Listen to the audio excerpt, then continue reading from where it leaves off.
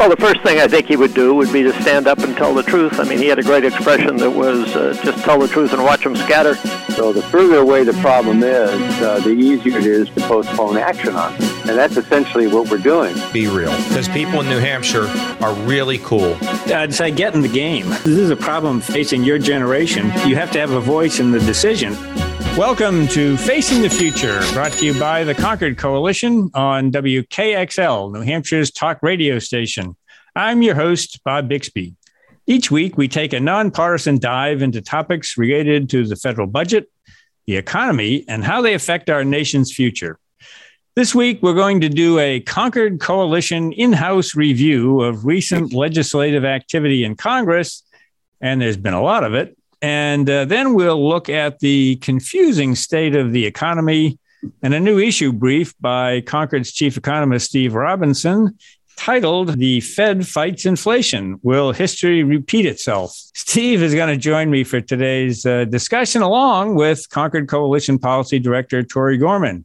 Both, I would remind you, have many years of Capitol Hill staff experience. Tori, let me begin with you and the big news on the legislative front, starting with the so-called Inflation Reduction Act, right, which has now been approved by the Senate and moved on to the House, where it's expected to pass. So let's, you can start wherever you want to. The context is important here. This is kind of the end of the road for a long process that used to be called Build Back Better, and this is where we ended up. How did we get here and what's left? Right. So this is the second half of President Biden's domestic policy agenda. If you remember, around this time last year, the House and Senate passed the bipartisan infrastructure spending bill, the BIF, if you will, that spent a whole bunch of money on upgrading our nation's roads and bridges and water infrastructure and broadband deployment and stuff like that. So this is the second half of President Biden's domestic policy agenda. It's a lot smaller than the way it started. If the House started with a big, huge, gargantuan bill, and when it chugged its way over to the Senate, two senators in particular, Senator Manchin from West Virginia and Senator Sinema from Arizona, both Democrats, just basically pulled back the reins and said, we just don't want to spend this much. We're concerned about inflation. We're concerned about some of the aspects, the tax increases in this bill.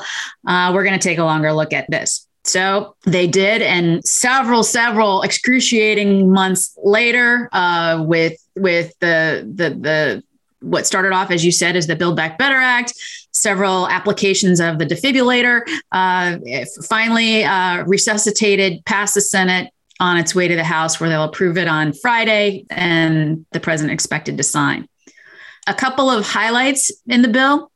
And first, I want to preface by saying that any numbers that I assign to any of these policies are really rough estimates, because the final score is not yet available on the legislation. The legislation changed a lot in the Senate. Things were added, things were taken away, certain provisions were changed. So I'm talking in rough ballpark estimates here. But there are a couple of things that'll be interesting to people who listen to the radio. First is, and this is one of the headline grabbers, is the Medicare prescription drug price reform. For the very first time in history, government will be able to negotiate prices on up to 10 of the most high expenditure prescription drugs in Medicare. Okay, so the government is finally negotiating directly with Big Pharma on the price of certain prescription drugs. Now, the good thing about that is it's going to save money. It's going to slow the rate of growth in Medicare. I know there's a lot of concern, a lot of froth and misinformation out there about this is going to cut benefits for Medicare beneficiaries. That's not what this does. Okay, this saves them. It saves the Medicare program money because it won't be spending as much on the same prescription drugs that people get today. Okay, so this won't affect Medicare beneficiaries at all, except for perhaps to make their prescription drugs less expensive. Now, the bad news is that this program doesn't start until 2026. The federal government, HHS in particular, is going to take some time to figure out how to structure this program and write the regulations. So if they're looking for benefits right away, it's not going to happen. So that's one of the big developments. The second big development is the record investments in clean energy and clean energy tax credits. There's basically this big, huge effort in this legislation. This is actually one of the components of the bill that actually survived from the original House passed version, virtually unscathed, unchanged. So everybody was talking about how Senator Manchin was anti-climate crisis, didn't want to do anything to help the climate crisis. That just put this all to rest because he basically endorsed what was in the original House version.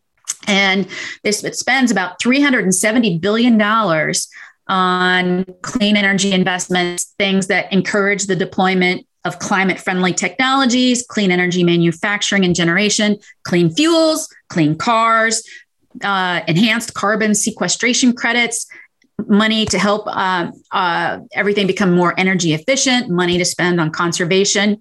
So just a record investment in clean energy and a really substantial down payment on combating the climate crisis.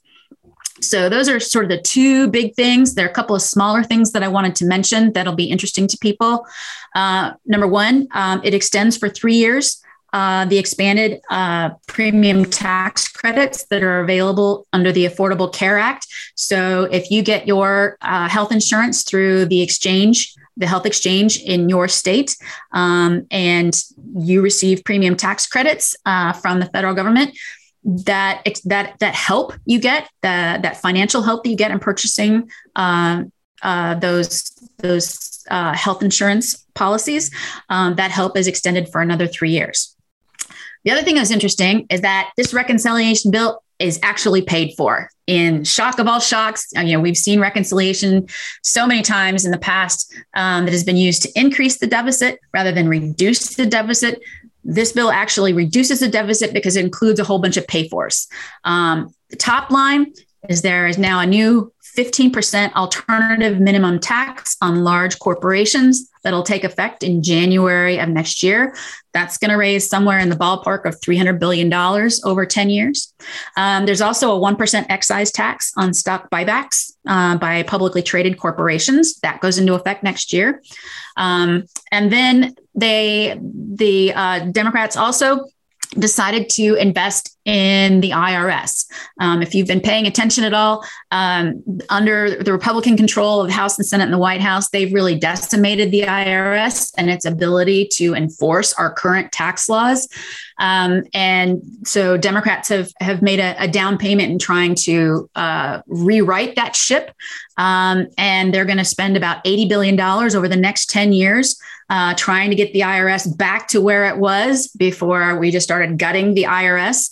And in doing so, it's going to help the IRS collect the revenue that is owed to the federal government under current law. And that's expected. They're going to spend about $80 billion, but it's expected to generate about $200 billion in revenues over 10 years. So it's about a net saver of about $120 billion.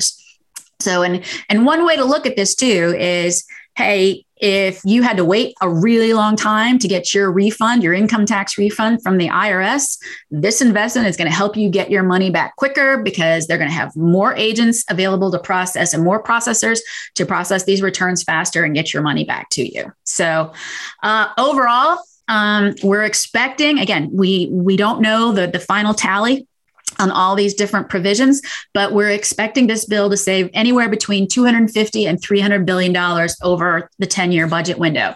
Now, that's not, a game changer when you're $23 trillion in debt. That's just a rounding error, right? But it's a start, and it sets in motion a precedent of paying for the things that we ask of our government, and that I think is really, really important. Yeah, I think that there are a couple of things that you mentioned are really important for the future. One is the prescription drug benefit thing, because no matter what you think of how it's implemented, controlling healthcare costs, having more efficient healthcare costs is a big deal, and it has to be part of any long-term solution. And climate change is something that really has been ignored in terms of legislative activity. So, one can argue with any of these things incentive-wise, but getting into those two big areas and doing so in a way that reduces the deficit. And it also faces up to the fact that, as you pointed out in a blog earlier this year, we're going to need a bigger boat, meaning that there are too many spending promises on the table or things that haven't been done that we may want to do, and a big enough deficit and debt that it, in one form or another, we're going to need more revenue. So it does tackle that. One concern that we raised in the press release over the weekend was it's got kind of a lumpy deficit reduction path, and that the deficit actually goes up. It goes down the first year, and then it goes up, for a few years until I think it's 2027 or 2028 when some of these savings begin to kick in. So I'm a little bit suspicious of that backloaded savings. Right. Yeah. That's always a disappointment, right? When the savings are backloaded. And I will say, I'm a little nervous about this 15% alternative minimum book tax on large corporations. Already when the legislation was on the floor of the Senate, they already started to change it. They're like, wait a minute, this captures, this element. Oh, it captures this element, and they already carved out, certain manufacturing because they figured out that, oh my gosh, these manufacturers that rely on accelerated depreciation, suddenly they can't take they can't take those credits on their tax reforms. And so there was already an effort to sort of carve out, that aspect of the alternative minimum tax. And I'm kind of concerned that this new book tax is going to be so complicated that over time it's either going to be delayed or watered down so much that it eventually is just repealed because it's useless. And so where did all those savings go? The precedent that we are all concerned about on that is the so-called Cadillac tax, right? Which was a big part of the Affordable Care Act, otherwise known as Obamacare. When that was passed, it was supposed to be a big offset, a big revenue raiser. And, briefly, it was a tax on plans that were deemed to be excessively generous. That, it was supposed to do two things: raise revenue and also encourage more efficient use of healthcare. So encouraging employers to have less generous plans, you might say, or not encourage just spending on healthcare without taking into consideration the cost-benefit analysis, that sort of thing. Mm-hmm. Well, it was very unpopular, particularly with unions that felt they had negotiated generous plans for a reason, as giving up compensation in its place. The implementation of the tax was delayed, and in the original bill, and then it just kept getting delayed, and eventually Congress decided, well, we really don't want to have this happen anyway, and they canceled it. So for a lot of us, we kind of felt taken to the cleaners on that thought, well, the Obamacare was going to be paid for by this Cadillac tax. It never happened. So I guess there's a little bit of concern that this is deja vu on that. So Steve, to bring you into the conversation here, this is called the Inflation Reduction Act. So regardless of what it might do for the climate and drug prices and corporate taxes and the deficit, how do you think it would live up to its name of inflation reduction? Well, that's a nice White House talking point, but I don't believe you can find very many economists who will put any stock in it. Back when they were increasing the deficit by $1 trillion, they didn't say that it was the Inflation Increasing Act. Now they claim they're reducing the deficit. Suddenly they're, reducing inflation. And, the connection between deficits and inflation is pretty tenuous to begin with. And as you guys were just discussing, the deficit reduction effect of this bill is minimal and volatile. I mean, you kind of reduce the deficit and then you don't reduce the deficit. And of course, all the savings that we're counting on to reduce the deficit are in the out years. And some of the policies in the bill are sunsetted. And, as Congresses want to do, they give the spending up front and then they pretend to pay for it on the back end. And the way they pay for it is to put in a provision that sunsets. In other words, for example, Tori mentioned the Affordable Care Act subsidies. Mm-hmm. I mean, those sunset.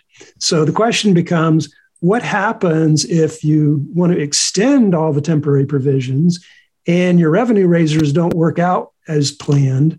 There's a big, huge revenue assumed from IRS enforcement. Everyone wants to see the IRS enforce the tax law. People ought to pay the taxes that they owe. The question is how much, what's the return on investment? Will, in fact, the IRS get the money that they're expected to collect? And, that's anybody's guess as to how effective this is going to be. So, it could very well turn out that the revenue raisers don't raise as much revenue as expected. And if you end up permanently extending some of the temporary provisions, there goes your deficit reduction. Right. So while it looks like good news on the front end, if you're worried about the deficit, anybody who's been around this town as long as Tori and I, and you, Bob, too, as well. Hey. I'm just speaking of our experience and wisdom here. But the point is, it's like Charlie Brown and Lucy and the football. We've seen this story before, and it doesn't always work out. So We'll see. I think Steve makes a very good point. You've got permanent revenue increases in here, but only temporary spending provisions. So you've sort of got an apples to oranges comparison. And I think people need to be aware of that. Well, and even if all that stuff works out, it just doesn't seem to, there's not a whole lot Congress can do on inflation. The Fed is working on it. I mean, Congress could, I suppose, make it worse, or they could engage in some policies that would certainly help. I guess the argument is that this bill doesn't fight the Fed, initially anyway. The first year is a deficit reduction year, assuming that the big tax is allowed to kick in, because I think a lot of the savings in the first year come from that corporate tax increase that Tori was talking about. But the Congressional Budget Office and other estimates I've seen and just comments from other economists around the spectrum is pretty much this is really doesn't affect inflation, despite the name of the act. The irony is there's a lot of good stuff in the bill. It's not stuff that has much to do with the name of the bill, Inflation Reduction Act. So anyway, I guess, so legislatively now it's, Tori, it moves on. I think you mentioned to the House, no problems expected there, last minute tweaks. This bill started in the House. The Senate changed it. So now it's got to go back to the House, where the House has to approve the Senate's changes, right? Because both chambers have to pass identical legislation before it can get sent to the president. The House is coming back into session. They've been on vacation for a week. So they're calling all their members back to vote this Friday on the legislation. There was some concern whether the sort of the New Jersey, Connecticut, New York Democrats, House Democrats would support this legislation, because there wasn't any tax provision in here that gave some relief on the deduction for state and local income taxes. That cadre of lawmakers have said, we're going to support this legislation. So I don't expect any problems. As a matter of fact, I don't expect any defections at all from Democrats in the House. Well, but I also don't expect any House Republicans to support the bill either. So no, well, it's pretty amazing. You mentioned that state and local cap that almost caused a ruckus in the Senate, because there was a lot of last minute deal making with Senator Sinema at the end, and you were admiring the quick work of the Senate Finance Committee staff and saving the whole thing. There was some excellent staff work on this bill. I mean, the weird thing about reconciliation is that the last step in reconciliation is this thing called vote-a-rama, where there are all these rapid fire amendments where members really don't have a lot of time to investigate the legislation and before them. They're just reliant on what their staff tells them and what they can read in a summary of the amendment and the 2 minutes of debate that they get before they have to vote. And there was an amendment offered by Senator Thune that Senator Sinema thought was really grand and groovy.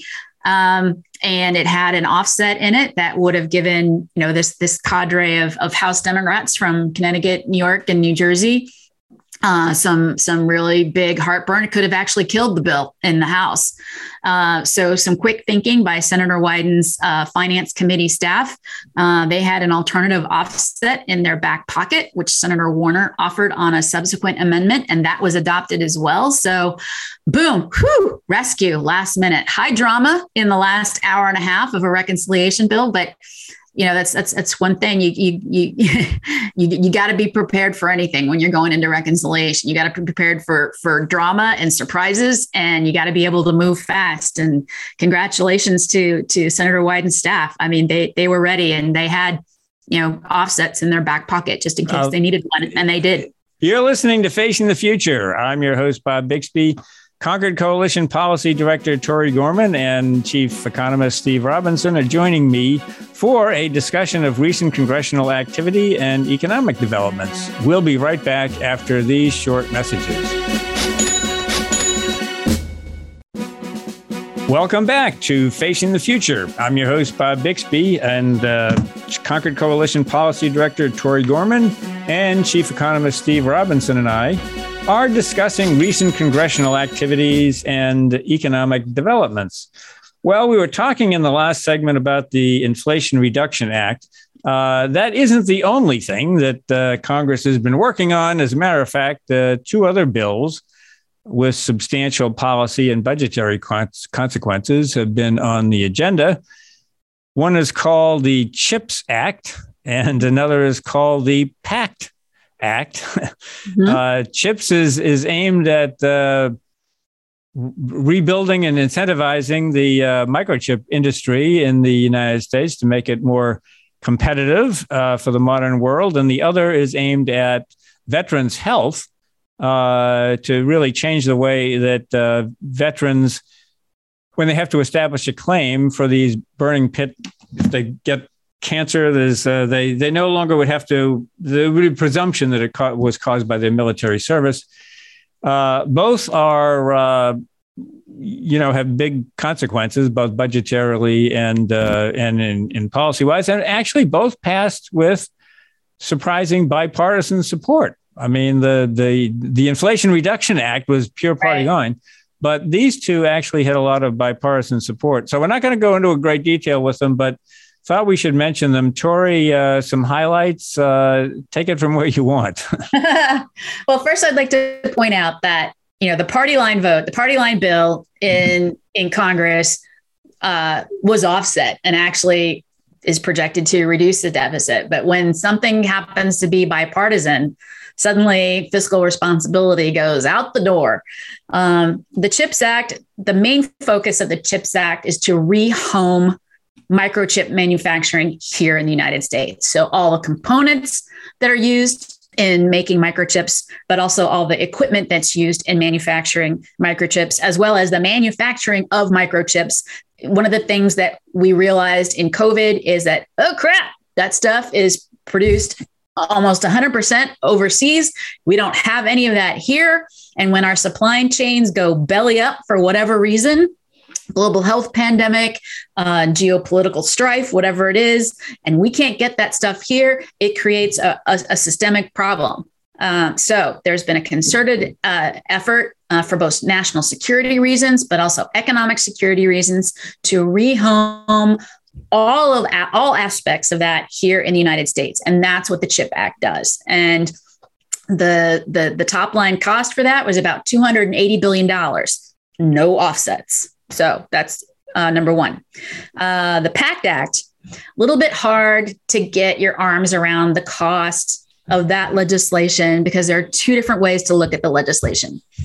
As you were saying, the Honoring Our PACT Act basically allows veterans who can demonstrate proximity to these burn pits largely in Iraq and Afghanistan and have developed horrible diseases associated, with that type of exposure. There's a presumptive eligibility for healthcare benefits through the Veterans Affairs, so they can get VA healthcare. Part of the problem with this legislation is that it took about $400 billion in current law discretionary spending that's included in the baseline and reclassified it as mandatory spending. So that's basically what it says. Discretionary spending is spending that Congress has the discretion, the choice to fund in the future. Okay. They can fund it at the level that's in the baseline. They can go above, they can go below, et cetera. And they took that spending and they redesignated it as mandatory spending, which basically says Congress will spend this amount of money and they have no choice. So the amount of new spending above baseline in this bill is about $280 billion. But when you look at the $400 billion that they reclassified as from discretionary to mandatory, okay, from something that, you can fund to, you must fund, the cost of the bill expands to $680 billion. So whether this bill costs $280 billion or $680 billion, I guess it depends on where you sit. The CBO, noted that with the PACT Act, there are a lot of uncertainties because you're having to anticipate how many people would qualify, the extent of the healthcare that would need to be provided, the extent of uptake from veterans. So there are a lot of uncertainties about that bill.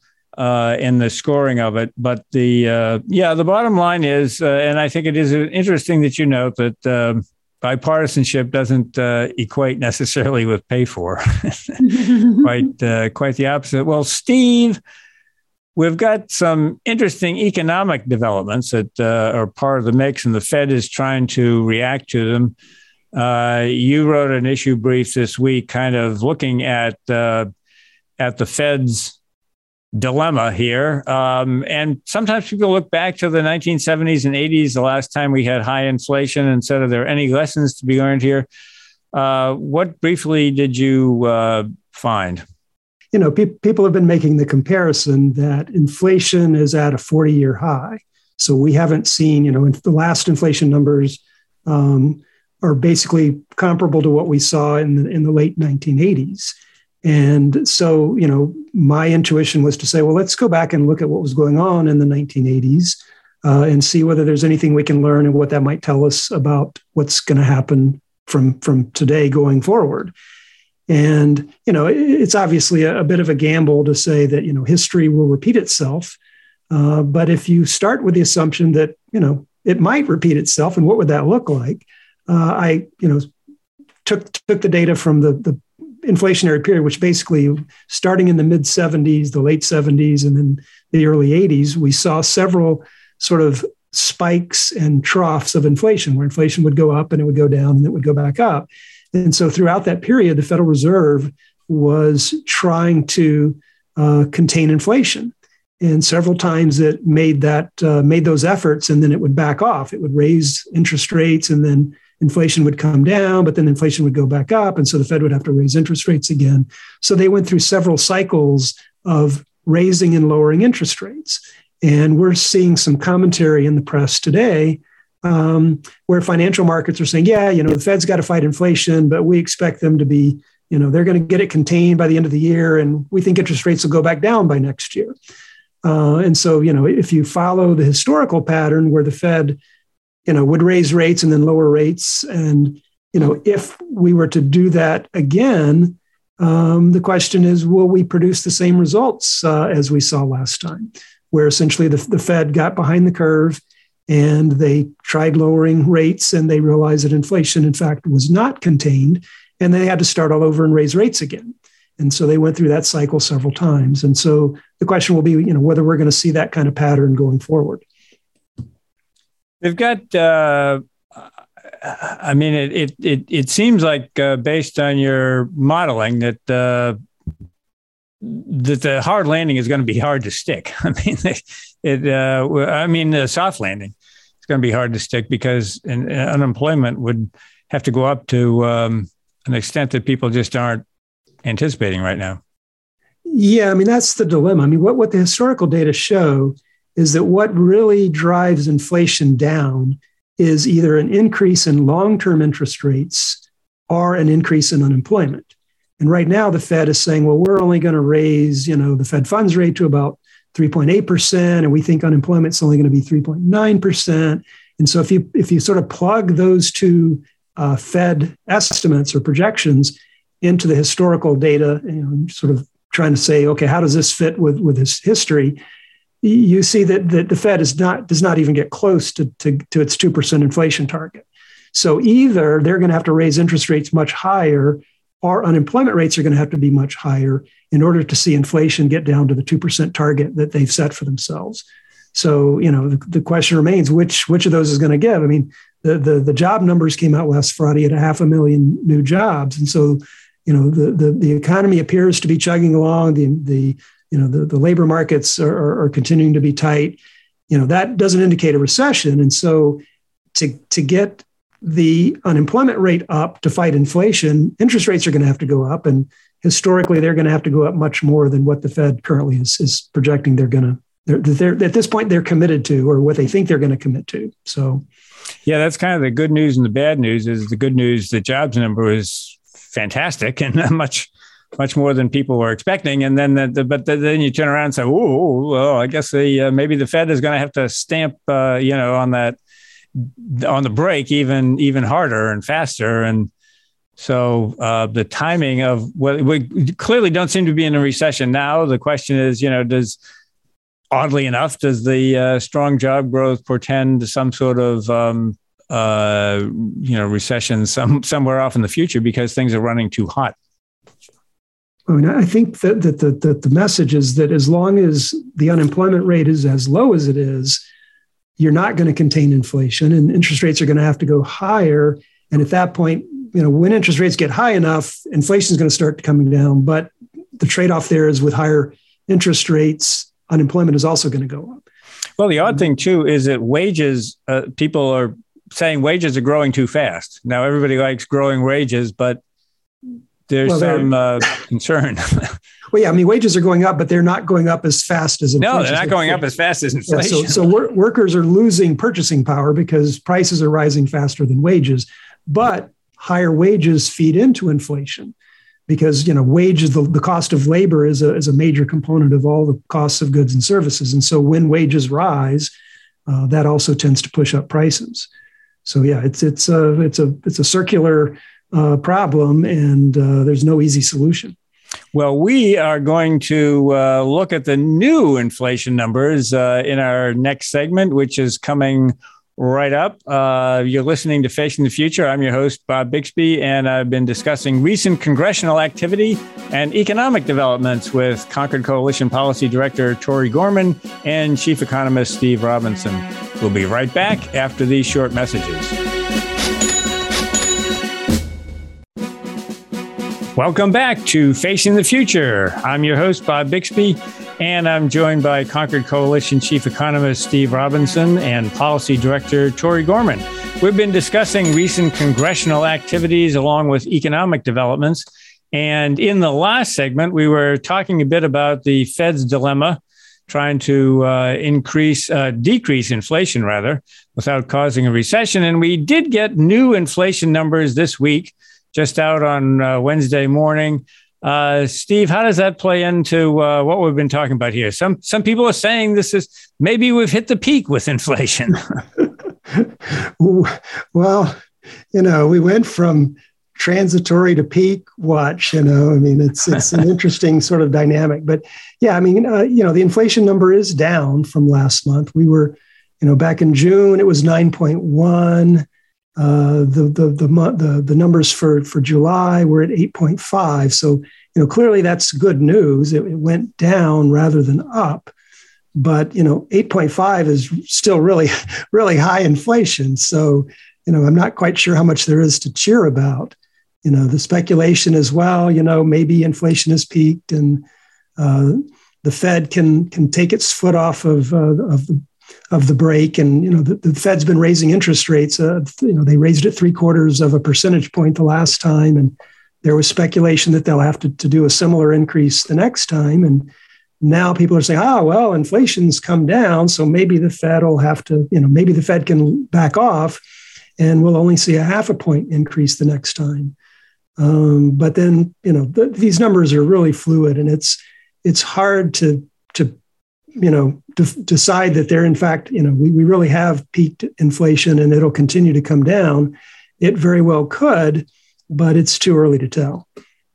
Troy, a lot of times economists focus on what they call core CPI, meaning excluding certain volatile food and energy, food and energy, which tend to fluctuate. So what's been the trend on core inflation? So for the last 5 months, we've seen a downward trend. In March, we were looking at 6.5% core inflation rate. We're down to about 5.9. But the last 3 months, we've sort of seen a stall out in the reduction in core inflation, 6.0, 5.9, 5.9. We're sort of holding at that 5.9, 6% core inflation level. And again, that's excluding the volatile food and energy sectors. So I, as Steve was saying, fine, things, at least inflation didn't go up this month, but we're still at a very high level of inflation, even in the non-volatile sector, the core energy sector or the core CPI sector. So, the Fed's got a lot of work in front of them. Yeah, I mean, gas prices have been coming down, and that might be reflected, but you were saying, Steve, that gas prices aren't that big a part of the overall inflation report. Yeah. So just as a short background, the CPI is based on prices, but you have to figure out how much weight to give each price. In other words, how many eggs do people buy? How much gas do people buy? And so the CPI, what is called the market basket of goods, is a function of two things. One is, what are individual prices? And then two is how much people buy of each good. And, gasoline prices are very visible, and people, you drive up and down the road and you see the gas prices up on the sign, but, gas prices aren't that big a share of the market basket. I mean, the biggest share of the market basket is housing, both, rental and residential housing. It's almost 30% of the basket. And, one of the things that I pointed out in my paper we talked about earlier is the housing component. Back in 1983, the Bureau of Labor Statistics changed the way we define housing in terms of the CPI. They used to measure the price of houses, which they would go out and survey and look at data of what people were paying when they bought a new house. And they decided that was perhaps misleading because, housing are to a certain extent an investment. Just like if people buy stocks, people buy a house, the price of the house goes up, the price of the stock goes up. To some extent that offsets you because when you sell it, that's a benefit to you. So it's sort of like an investment. And so BLS said, well, we really should separate out the investment portion from the consumption portion. And so they came up with what was called owner's equivalent rent. And essentially what that says is we're going to look at the value of living in your house. In other words, if you were renting your house rather than buying it, how much would you be paying in rent? And so what the CPI does now since 1983 is they look at what is the change in the rental value of your house. Now, interestingly, obviously the rents go up in the environment that we've been seeing in the last few years. Home prices have been rising dramatically, but the rental equivalent of living in the housing has gone up much slower.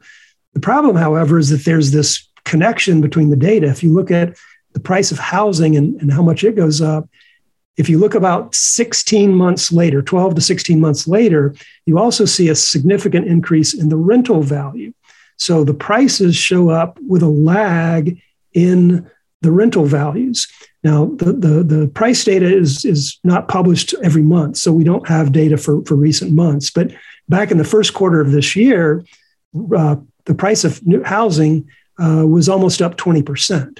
Now, if you put that as a lag and say, well, if that 20% increase in housing shows up in rent 12 months later, given the weight of housing, that 20% increase is going to add about 0.4% to the CPI. So yeah, CPI went down this month, but if you build the lag structure of the higher home prices showing up in rental prices with a lag, then the rental value or the rental price index is going to be going up as well. But it will take a while for that to filter through. And the question is, how does that play out across the economy? I mean, fuel prices show up immediately when you put gas in your car, but fuel prices also show up when you buy the things that the truckers and all of the goods and services that get transported across the country. High gas prices today will show up in prices of goods and services with a lag. And knowing those lag structures, it makes it very difficult to predict just how changes in prices in 1 month are going to show up later as being higher or lower because of the lags it takes for the prices. Same thing with wages. When wages go up, that doesn't show up immediately in the CPI. But if wages go up, wages go into the price of goods, and then that shows up as higher prices later. Just because we're coming down a little bit now, you think that because of the housing component, that it's going to be difficult to bring it down longer term. It might actually start coming up again. Yeah, it wouldn't necessarily come up again, but it would prevent it from going down as much as you might otherwise expect. Yeah. Right. Well, as I say, I think we're also seeing a lull in gasoline prices. With the summer months and the high gasoline prices and inflation, I think a lot of people have been reluctant to travel. Summer vacations, people are doing staycations. In September when school starts again and everybody's, back to school, back to work. And then, of course, we learned from COVID that gas prices are set internationally. The market for gas is an international one. And as the winter comes and Russia decides not to provide natural gas to Europe, and we have an energy crisis. So I mean, it's possible that this may just be a temporary lull in inflation. Well, that gets back to the Fed. Well, yeah, that really is the Fed's dilemma. I mean, again, as I pointed out in my paper, if you look historically, real interest rates, meaning the interest rate minus the inflation rate, historically, that's been in the range of 2%. Right now, we have negative 6% interest rates or close to that. So, unless the financial markets have so fundamentally changed, since we've been collecting data and tracking this stuff for the last, half century, for interest rates to normalize in terms of restoring a 2% rate, either interest rates are going to have to come way, way up, or inflation is going to have to come way, way down, because right now we're so far from that, historical average. So, the question becomes, which happens first? Do the Feds really have to push interest rates up to 4 or 5% to get inflation back down to 3%? Or do they keep interest rates low and inflation stays high? And, they're not going to accomplish, what they hopefully intend to accomplish, which is to get inflation back to their target of 2%. And, history suggests they still have a long way to go in raising interest rates. And right now, the markets don't see it. I mean, the market's priced in, the 10-year bond right now is about 2.7. So, that's down from a high a few months ago of over 3%. So the markets are still thinking the Fed's got this under control, inflation's coming down. Either that's what they're thinking, or alternatively, they're thinking we're happy to live with negative interest rates forever. And I just, that would be that doesn't seem like a logical conclusion from markets. Yeah, but you juxtapose that about the roaring jobs market, and you get these contrary signals where the last thing we heard from the jobs report was just stunningly high and 500,000 jobs and way more than anybody thought. And people saying, whoa, the Fed is really going to have to clamp down here. And then the next inflation report is down, obviously, for reasons you've all been saying. It's not like a problem cured or anything like that. It's just going down. So that would indicate, well, maybe the Fed's raising interest rates is beginning to have some sort of an effect. It's going to be difficult for the Fed in September, I guess, to interpret this data and decide whether how hard they want to clamp down in their next rate adjustment, or, what do you think? Yeah, no, I mean, again, it depends on what the Fed's going to look at. I mean, historically, the long-term rates have to get up above the inflation rate, and the unemployment rate is going to have to rise. Otherwise, inflation is not going to come down. The Fed needs to get inflation down, and historically, that only happens when long-term interest rates go up and the unemployment rate goes up. And, again, we may be in a new world, a new paradigm, as they say, and the markets simply operate differently than they have for the past half century. But, if that's not the case, the Fed still has a long way to go, and the economy still has a rough road ahead. Well, that's all the time we have for this week. We'll continue to monitor events. This is Bob Bixby. I'm your host for Facing the Future. Thank you to Steve Robinson and Tori Gorman for helping explain all the ups and downs of the economy and the recent legislative activity in Congress. Please join us again next week for another edition of Facing the Future.